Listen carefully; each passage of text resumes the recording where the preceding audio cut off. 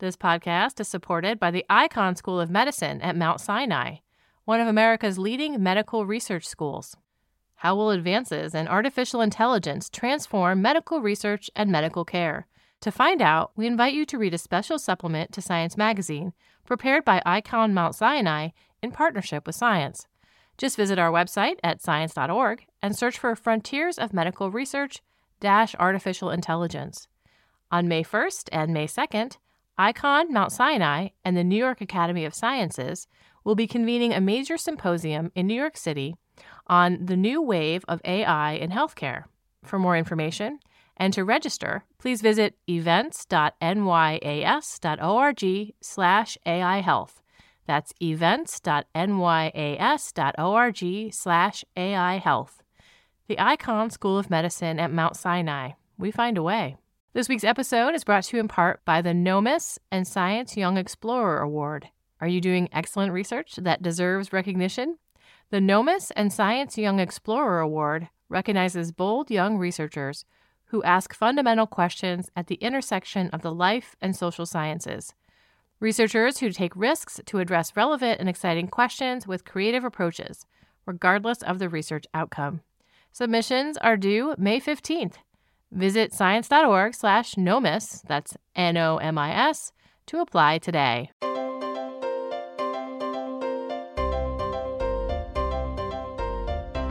Welcome to the Science Podcast for March 23rd, 2018. I'm Sarah Crespi. In this week's show, news intern Ronnie Dengler is here with a story on genes that may cause morning sickness, the scourge of many a pregnancy. And Tracy Bedrosian is here to discuss how maternal care alters the genomes of brain cells in young mice. Now we have Ronnie Dengler, one of our intrepid news interns, here on her very last day at Science. Hi, Ronnie. Hi. The story tries to answer the question, which genes are linked to morning sickness, aka nausea and vomiting associated with pregnancy, and the more severe form, how do you say this? Hyperemesis gravidarum. All right, Ronnie. How common is this in pregnancy?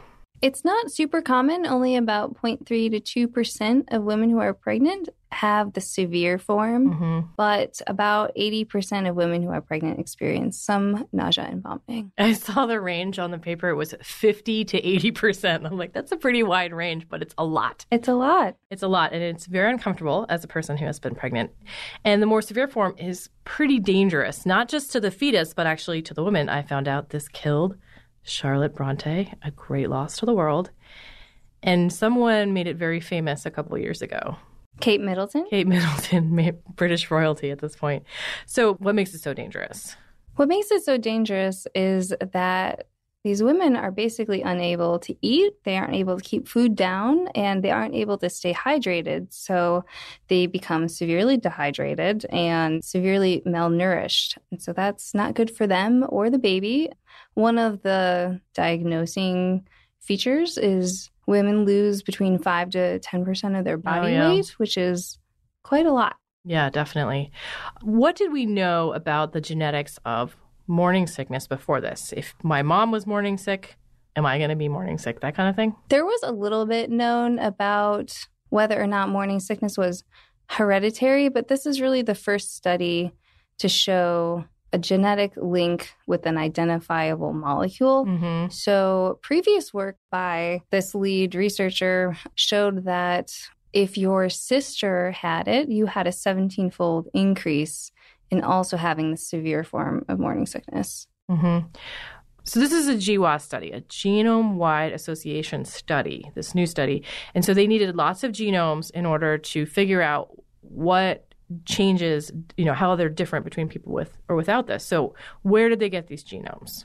From pregnant women who submitted samples to 23andMe. They had about 1,300 participants who had this severe form of nausea and vomiting associated with pregnancy, and 15,000 who didn't have any nausea and vomiting. Okay. What associations were they able to find? You said they found a protein. Did they find specific genes that were linked with this? So they found two loci in the genome that are associated with two different genes. One of them is called GDF15, and that one had the highest significance for being associated with the severe form of morning sickness. And the other one was also highly implicated. It's called IGF-BP7. So they found these loci. What do we know about what these genes do? Are they encoding proteins? Or are they doing something else? Yes. So both of the genes that they found encode proteins. One of them is involved in actually suppressing the immune system's response and helping with the establishment of pregnancy and then maintaining pregnancy. But it's also the one that's has the highest significance for being implicated in causing these symptoms of nausea and vomiting. So it sort of has this dual role where on the one hand, it's helping out with pregnancy, and on the other hand, maybe it is helping out with pregnancy and keeping women from eating things that might be bad for the fetus, but it's doing so in a way that is potentially harmful to the mom. And I've been wondering this since I saw the headline on the lineup. If you gave this protein to someone, would it make them feel the way I felt the first trimester of my pregnancy? Potentially.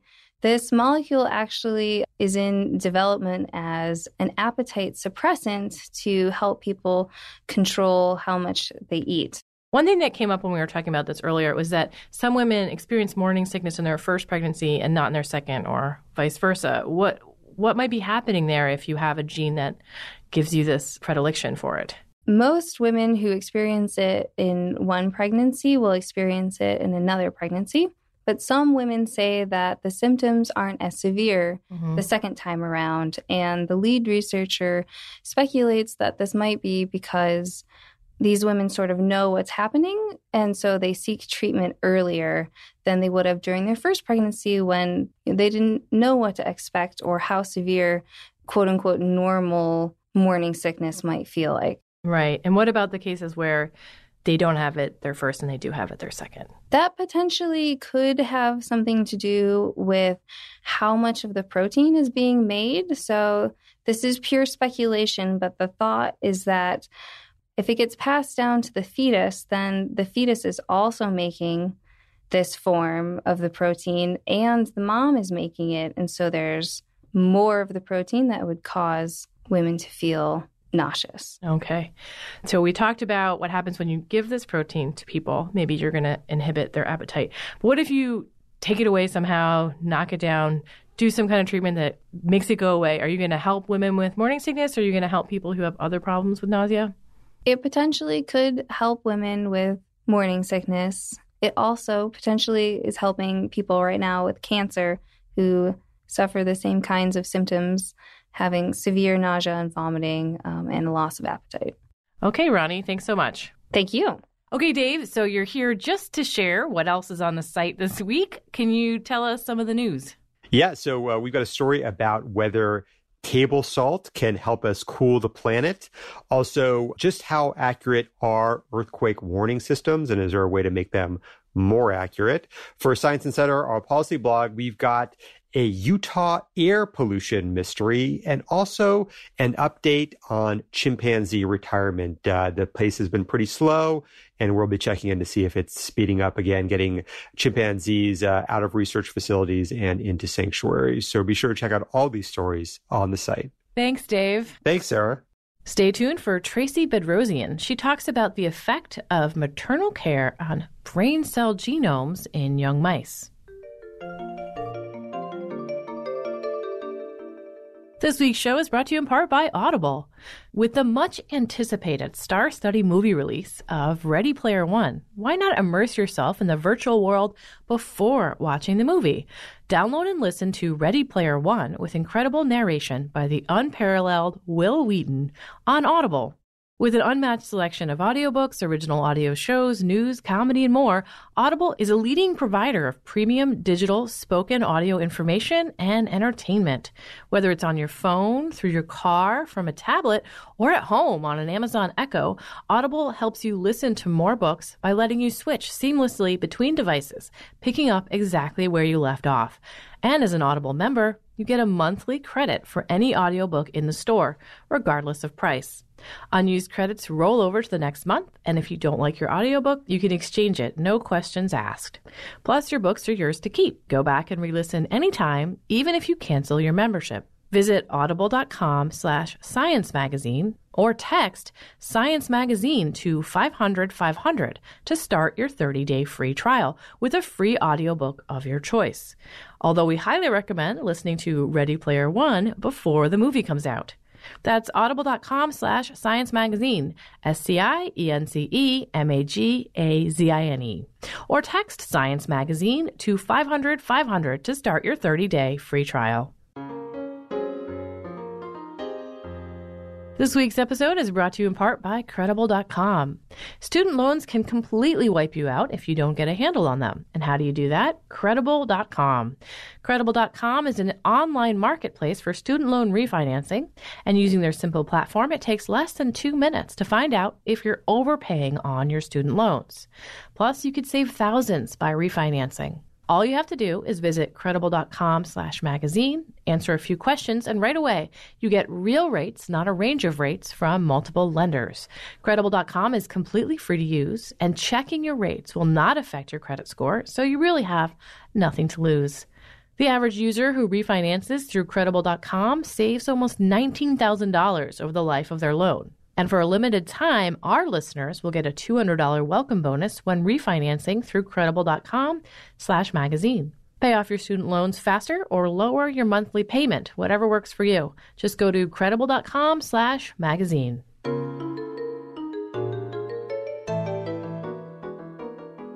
Our brains are genetic mosaics. Each cell or neuron does not have the same genome as the next one.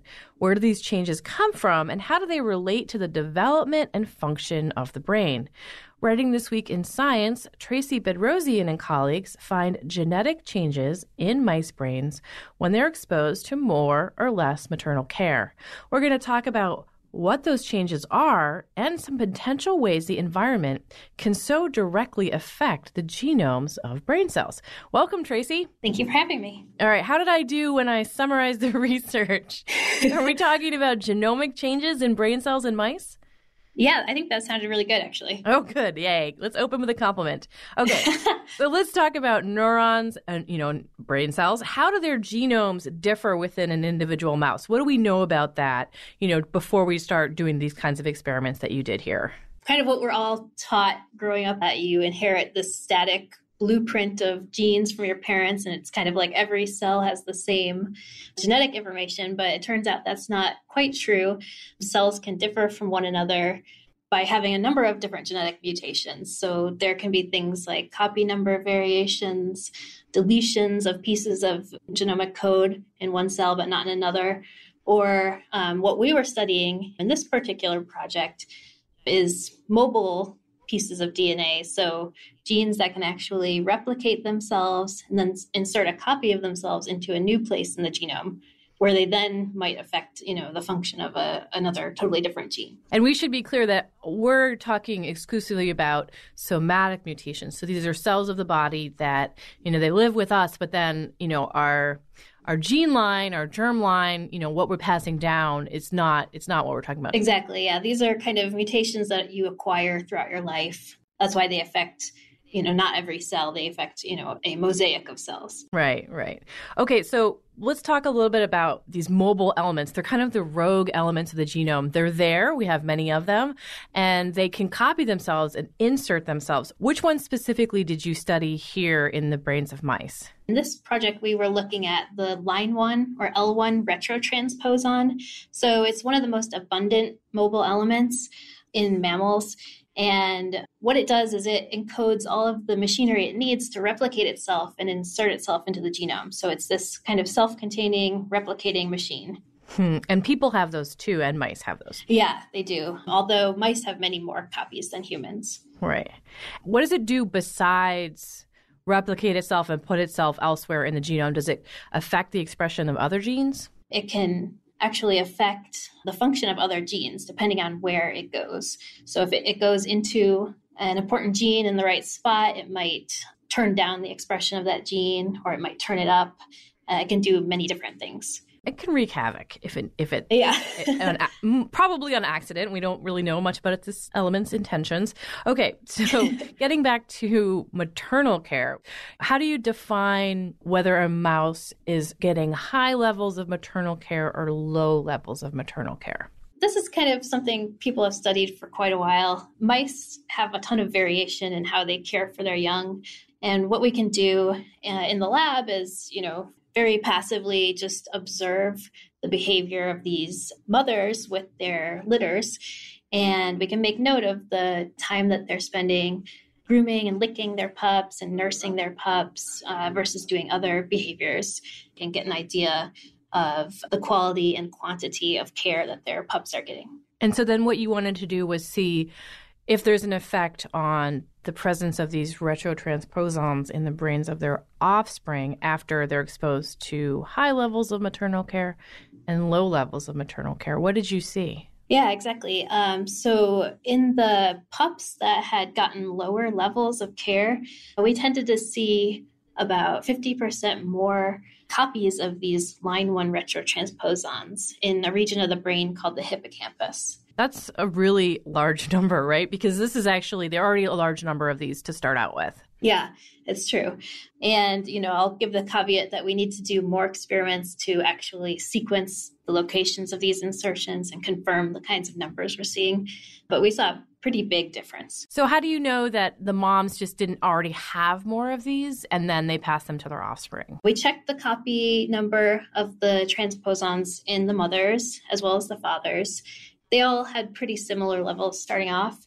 And we also did some experiments to cross-foster the pups to a different mother and found that the level of these line 1 retrotransposons correlated better with the care of the mother that raised them versus their biological mother. Right. So there wasn't happening while they were in utero that they were getting this difference. Right. Okay, wow. So how, can I just ask you what the mechanism is? I mean, how could this change in maternal care affect these genetic elements, copying themselves and inserting themselves into extra places? That's still kind of an open question. There's been a lot of other studies that have looked at different cellular factors that can affect the expression of line 1 retrotransposons, things like stress and hormones.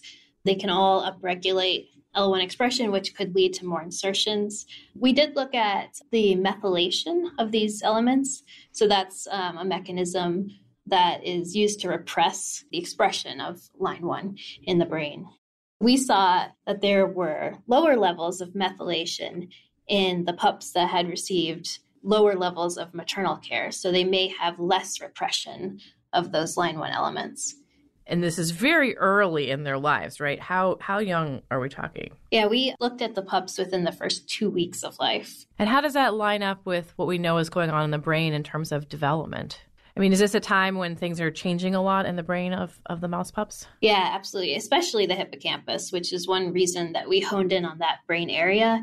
So these line 1 retrotransposons are more able to jump around in the brain during cell division. And the hippocampus is one of the areas in the brain that continues to go through a lot of division and development postnatally. And how does this square with what we know about genomic changes in the brain during development and during learning later in life? Is that something that we consistently see, as a mechanism for these things? Or is this a new way of looking at changes in the brain? People looking at studying the effects of maternal care have seen all kinds of changes in the brain in response to these differences early in life. So changes in gene expression and gene methylation, and these things translate into behavioral changes later on in life.